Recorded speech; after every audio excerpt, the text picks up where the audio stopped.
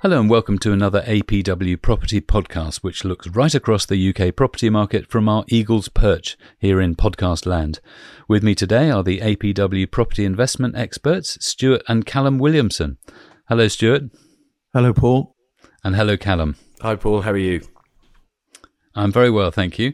I'm Paul Shearer, and just yesterday I was making free with the filler in my Ramsgate HMO, plugging the holes after the electricians had been. But today I'm quizzing our resident Sparky duo with a City Watch episode, and today we're looking at Edinburgh. Callum, as usual, can you begin by telling us where it is? Edinburgh, it's in Scotland, it's the capital of Scotland, and for those of you that aren't from the UK, that's the country or the part of the UK that's at the very top of the island. I came across another description. This was from the Encyclopaedia Britannica, which I also learnt was actually designed in Edinburgh and was first published in 3 volumes in 1768 and 1771. And I'm going to use this description because I love the language of it, and I suspect it was written by someone from Scotland themselves. So here is a Scottish accent for you as well. Edinburgh occupies some 7 miles of north-facing slope between the Pentland Hills and the broad Firth of Forth estuary, where it merges with the once independent seaport of Leith. Upthrusts of lava punctuate this slope. One of them, called Arthur's Seat, the centrepiece of the Royal Park, has an elevation of 823 feet and dominates the city's southeastern flank. At the city's core is the old town's Castle Rock, a plug of black basalt sealing the vent of an extinct volcano. Stuart, next question to you. Why Edinburgh? I was just overcome by your accent there. I was wondering if people are going to write in and say, oh, God, what an awful accent. Can we each do the whole episode in a Scottish accent? Maybe that'll make it a bit more entertaining. We could do. Both my parents actually met at Edinburgh University, studying architecture shortly after the war, and my father was from Dunfermline, so they can fight it out with me over the accent if they like. Okay, so Time Out recently named Edinburgh the best city in the world to visit, beating Chicago and Medellin. Edinburgh also scored 91% for not being rude and 96% for not being boring. So that was one of my father's favourite phrases, was "Don't be rude." Anything else about the rough guide to Edinburgh? Basically, it was voted the 4th most beautiful city in the world, beating London to 5th place, but coming in behind Paris, Rome, and Florence. So a nice place to be. We're going to start off with some fun facts about Edinburgh. Here's one, and a very timely one. The Edinburgh Fringe Festival, which is running right now until the 29th of August. It's the largest arts festival in the world and will stage 3,000 shows with over 50,000 performances across 300 venues. And it is a spectacular occasion. I myself have been there 4 times as a performer. I had a quick flick through the online programme for this year. Came across Dan Willis's show, which I thought you might both be interested in, being as where you're geographically located. Dan Willis's show is called Australia, A Whinging Pom's Guide. He moved there 9 years ago, apparently. No idea whether it's any good, but have a look through the online programme and you'll see all manner of shows for all manner of tastes. So any more fun facts from you guys? I'll start us off then with a fun fact. Edinburgh has more trees per head of population than any other city in the UK and has over 112 parks. Okay, what about famous folk from Edinburgh? Sir Sean Connery, born there and brought up in Fountainbridge before moving into acting. Connery worked in Edinburgh for several years, first as a milkman, then a stint in the Royal Navy, a lorry driver, a lifeguard, a model at the Edinburgh College of Art, a semi-professional bodybuilder, and a footballer. Okay. The most famous street in Edinburgh, the Royal Mile, isn't actually a mile long. It's 1 mile and 107 yards. And it goes from the castle to Holyrood Palace. So how did Sean Connery then get his break into acting, Callum? I think I've heard this story before. Was he a carpenter on set, or was that Harrison Ford? I think maybe he was in the gym next door and they were looking for extras to be sailors. That's correct. It was in the Wardour Street gym and they were casting South Pacific next door. and all the sailors they brought in weren't that masculine. And so the director said, get next door and get me some proper men. And that's how apparently Sean Connery got into it. Whether that's true or not, I don't know. But I do know that Edinburgh Castle sits on Castle Rock, a 700 million year old extinct volcano. At 1 p.m., you have the 1 o'clock gun firing a shot from the castle. This takes place every day except Sundays. Okay. The Stone of Destiny, or the Stone of Scone, is an important ceremonial symbol in Scotland. In 1269, it was taken by English King Edward and installed in Westminster Abbey. But then on one Christmas Day, 4 angry Scottish students stole the sandstone, moved it to Arbroath Abbey. The stone was recovered, sent back to Westminster Abbey, and in 1996, the stone was officially returned to Scottish soil and is now housed in Edinburgh Castle. Well, one perhaps then for the more millennial people that are listening, such as myself, J.K. Rowling wrote some of the Harry Potter series in Edinburgh, specifically in the Elephant House Cafe, which actually burnt down last year, although they did manage to save the table that she wrote some of the books at. One thing, all you J.K. Rowling fans out there. A little bit more history. Old Reekie, as it's sometimes called, sits on land that's been occupied for thousands of years. Human remains from 8,500 BC were discovered in Cramond. There are remains of Bronze Age, Iron Age and Roman settlements dotted about the city. There was the medieval Old Town around the castle and the Royal Mile, which stretches away from Castle Rock down to Holyrood Palace. There's the Georgian New Town and plenty of Victorian suburbs, which were built in a style which became known as Scots Baronial. The city wasn't bombed much during the Second World War, so remains very intact. It's got a UNESCO World Heritage Site, or maybe it's 2 actually, and contains 4,500 listed buildings and has 50 conservation areas. Most of the bombing was in the heavy industry, which is in nearby Leith, or was in nearby Leith, on the Forth Firth, which is actually apparently a fjord.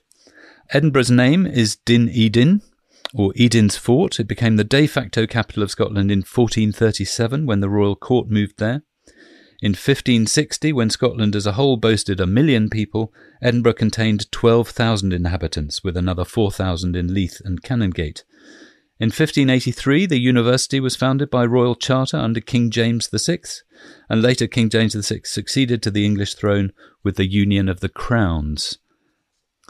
In the 17th century, Edinburgh crammed into 140 acres of its ancient royalty, started to go upwards to 11 stories or more, where different social groups lived hugger-mugger. In 1706 and 7, the Acts of Union were passed and the Kingdom of Great Britain was created and the 2 parliaments merged, and rule began from Westminster, although Scottish law remained separate.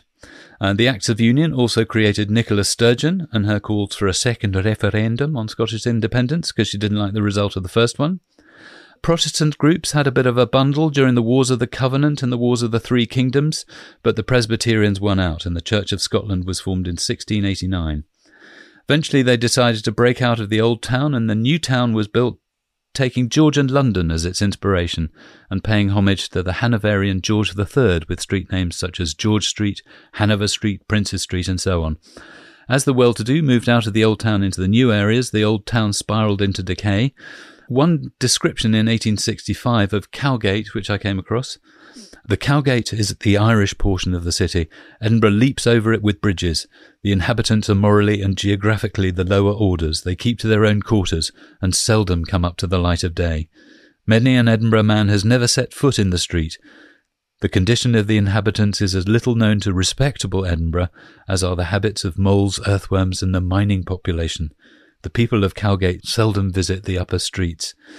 So there was a big social divide there between the respectable Edinburgh and the inhabitants of Cowgate in the 19th century. Cowgate would later be part of the slum clearance of the 1960s and 70s as the city tried to reverse its population decline. There's a big Catholic church there called St. Patrick's, which is rather lovely. Many thinkers grew out of the Scottish Enlightenment era, such as Adam Smith, David Hume, lent their names to the city's academic reputation. Suffice to say that it's a city with an extremely rich and interesting history. But time for our usual look through with some PIE, which stands for Population, Infrastructure and Employment. Callum, population. Yeah, so it's grown substantially since the 1600s when it had 12,000 people. Now has a population of around 550,000 people. The city has grown steadily in recent years. Last year's growth at just under 1%, 0.92%. Working age population is over 370,000 people. The city is recognised for its talent, with half of working age residents educated to degree level or above, which is more than any other UK city, bar Oxford or Cambridge. More graduates live in any other city, bar London and Birmingham. I remember covering that in the Birmingham episode. In 2019, JLL ranked Edinburgh the 15th top city in the world for talent concentration in its Innovation Geographies Index. The city performs strongly for talent retention, as we've said, with Knight Frank finding that over 50% of university graduates remained in the city after qualifying. In the 2020 Global Talent Competitiveness Index, a ranking of cities by their ability to grow, attract and retain talent, Edinburgh ranks second in the UK and 45th worldwide. Just to add to that, the student population specifically, which is important to know if that's a target, a market that you're targeting as a buy-to-let landlord. The student population is over 65,000. That was in 2019, including over 20,000 post-grads, so more mature students, I guess. And most of those stats are taken from the government website or edinburgh.gov.uk. Yep. Okay. They've got a massive document on Edinburgh called Edinburgh Night by Numbers. So, yeah, if you're a statistic freak, have a look through that. Stuart, infrastructure. What about some of the transport connections? Well, the good news is it's normally a very short walk in between pubs. Certainly when I've been up to Edinburgh, it's always been very enjoyable to get up there. The restaurants are very good. The city itself is well connected.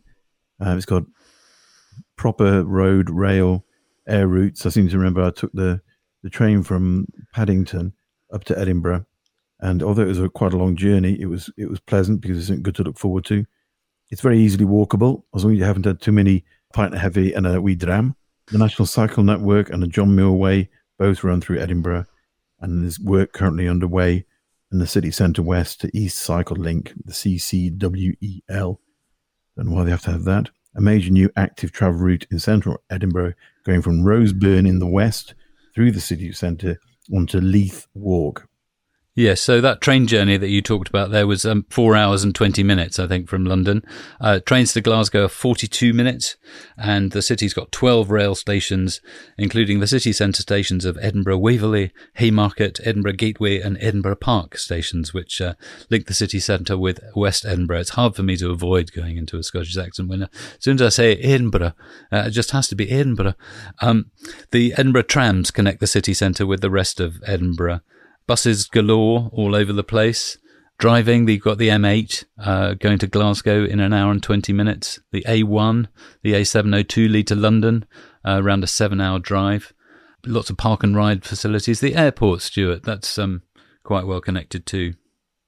Yeah, it's a very pleasant flight, from anywhere in the UK to Edinburgh again, because it's a great place to go and visit from a work and enjoyment perspective.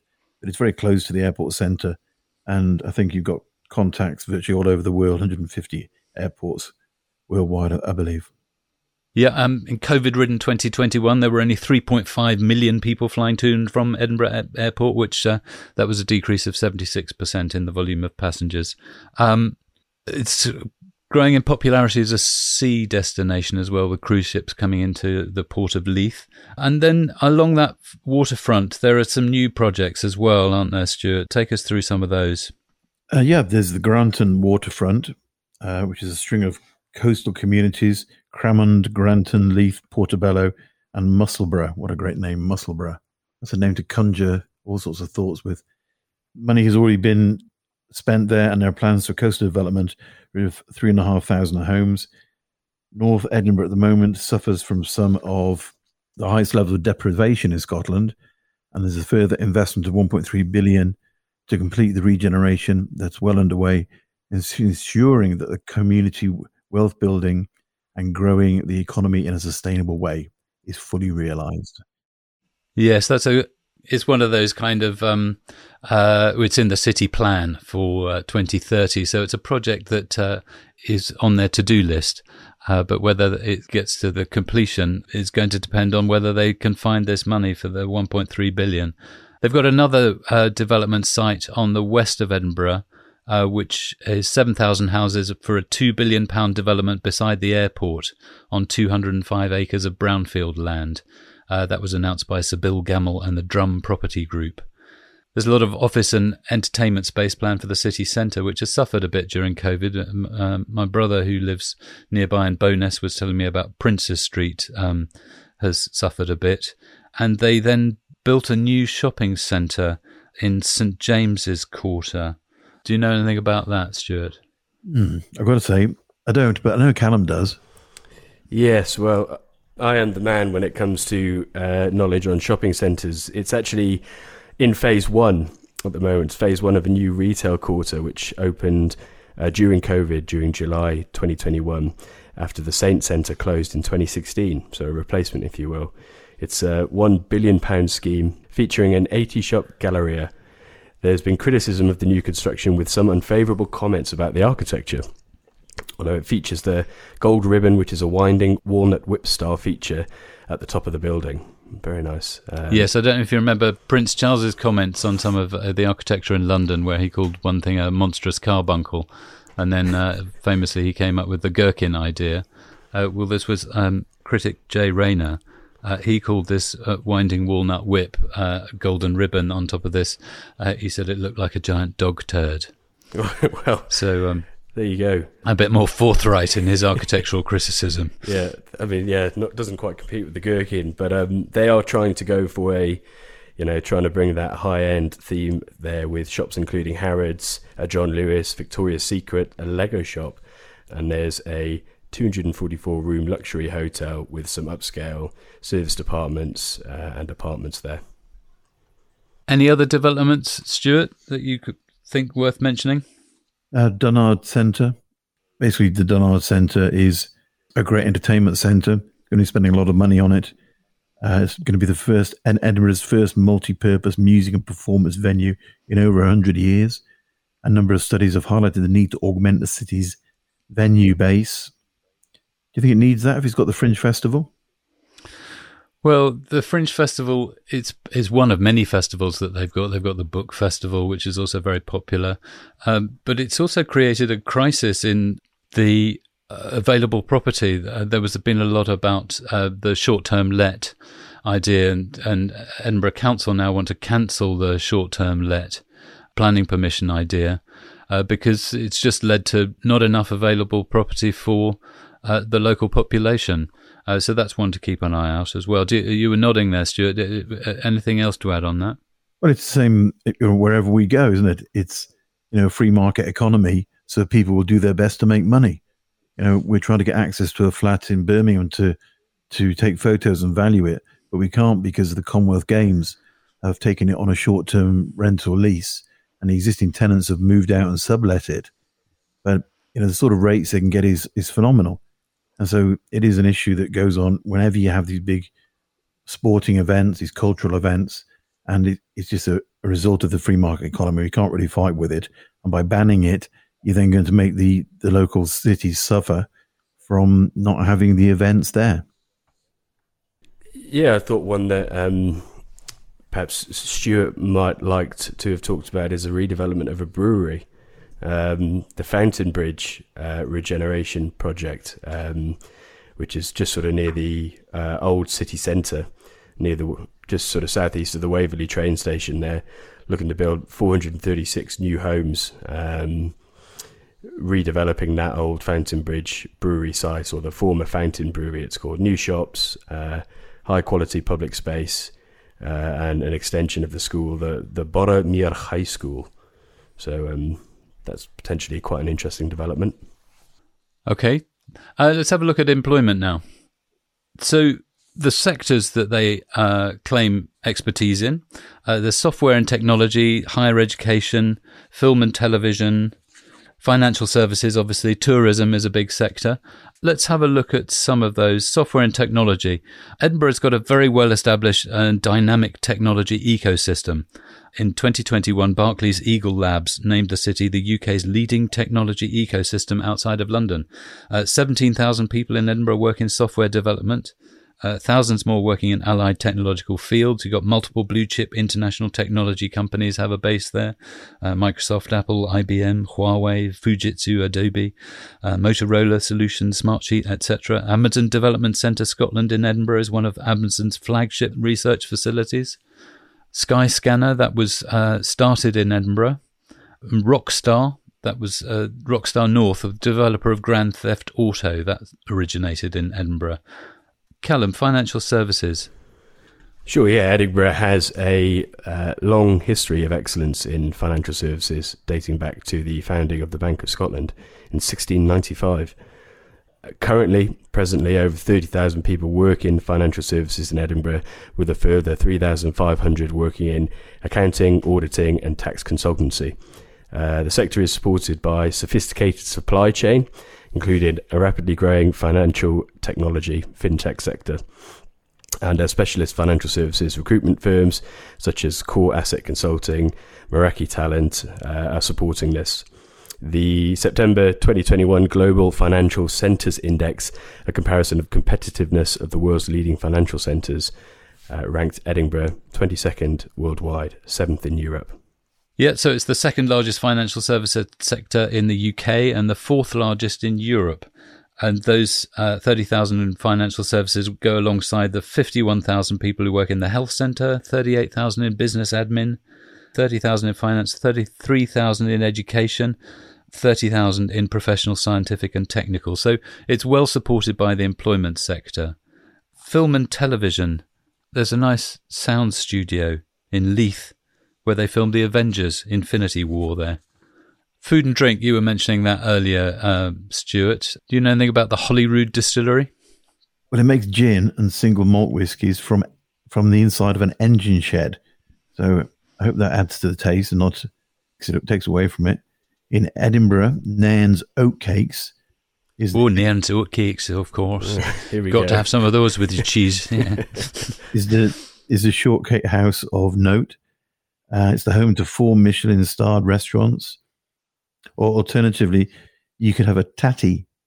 Oh, yes, the tatties. They were a staple for... What about a haggis? A staple when you... Well, not as popular when you're a student doing review shows in the Edinburgh Fringe Festival. You'd always go and have a tatty with the various toppings. Mine was egg mayonnaise was my favourite. But...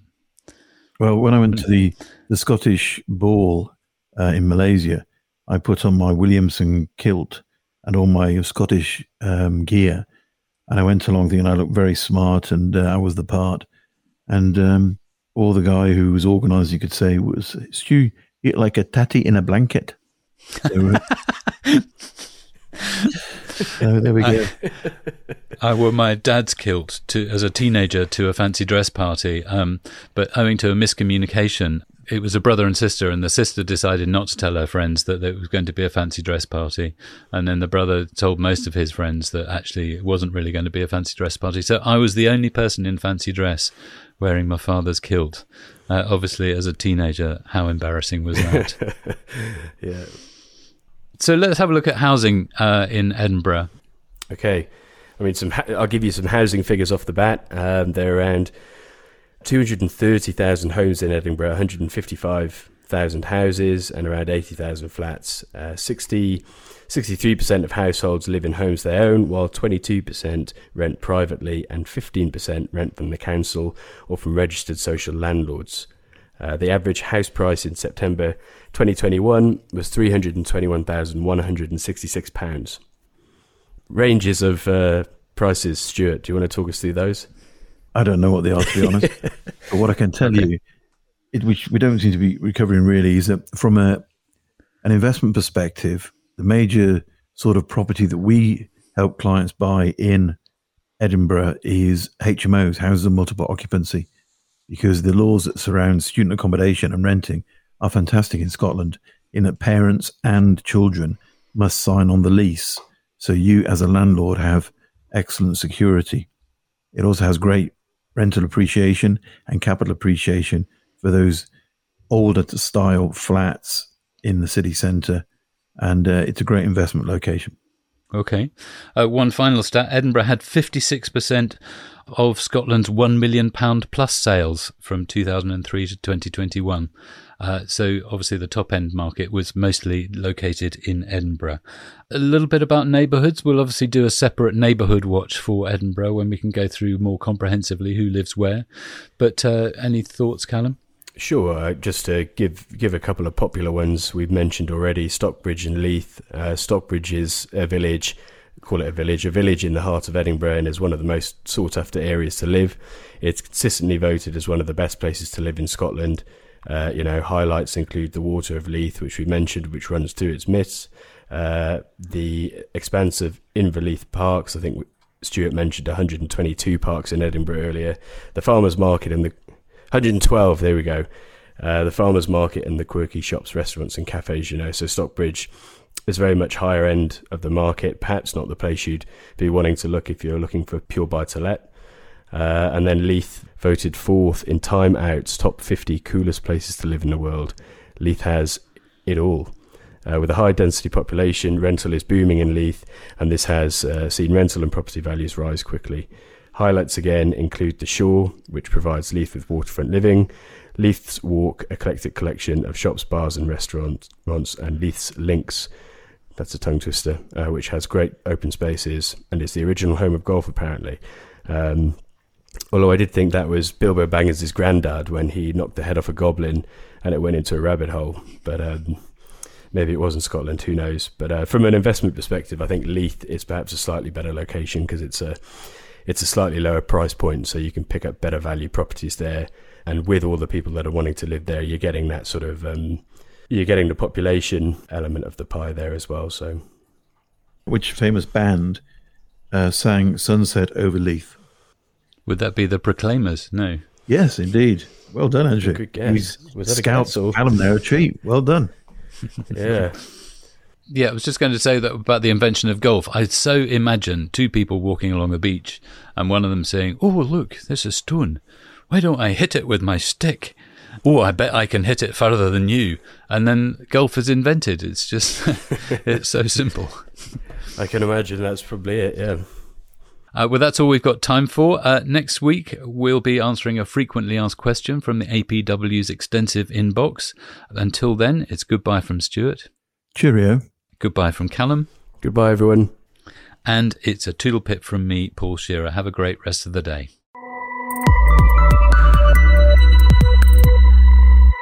Thanks for listening to this episode of our podcast series produced for APW by Emma Holton at Brilliant Audio.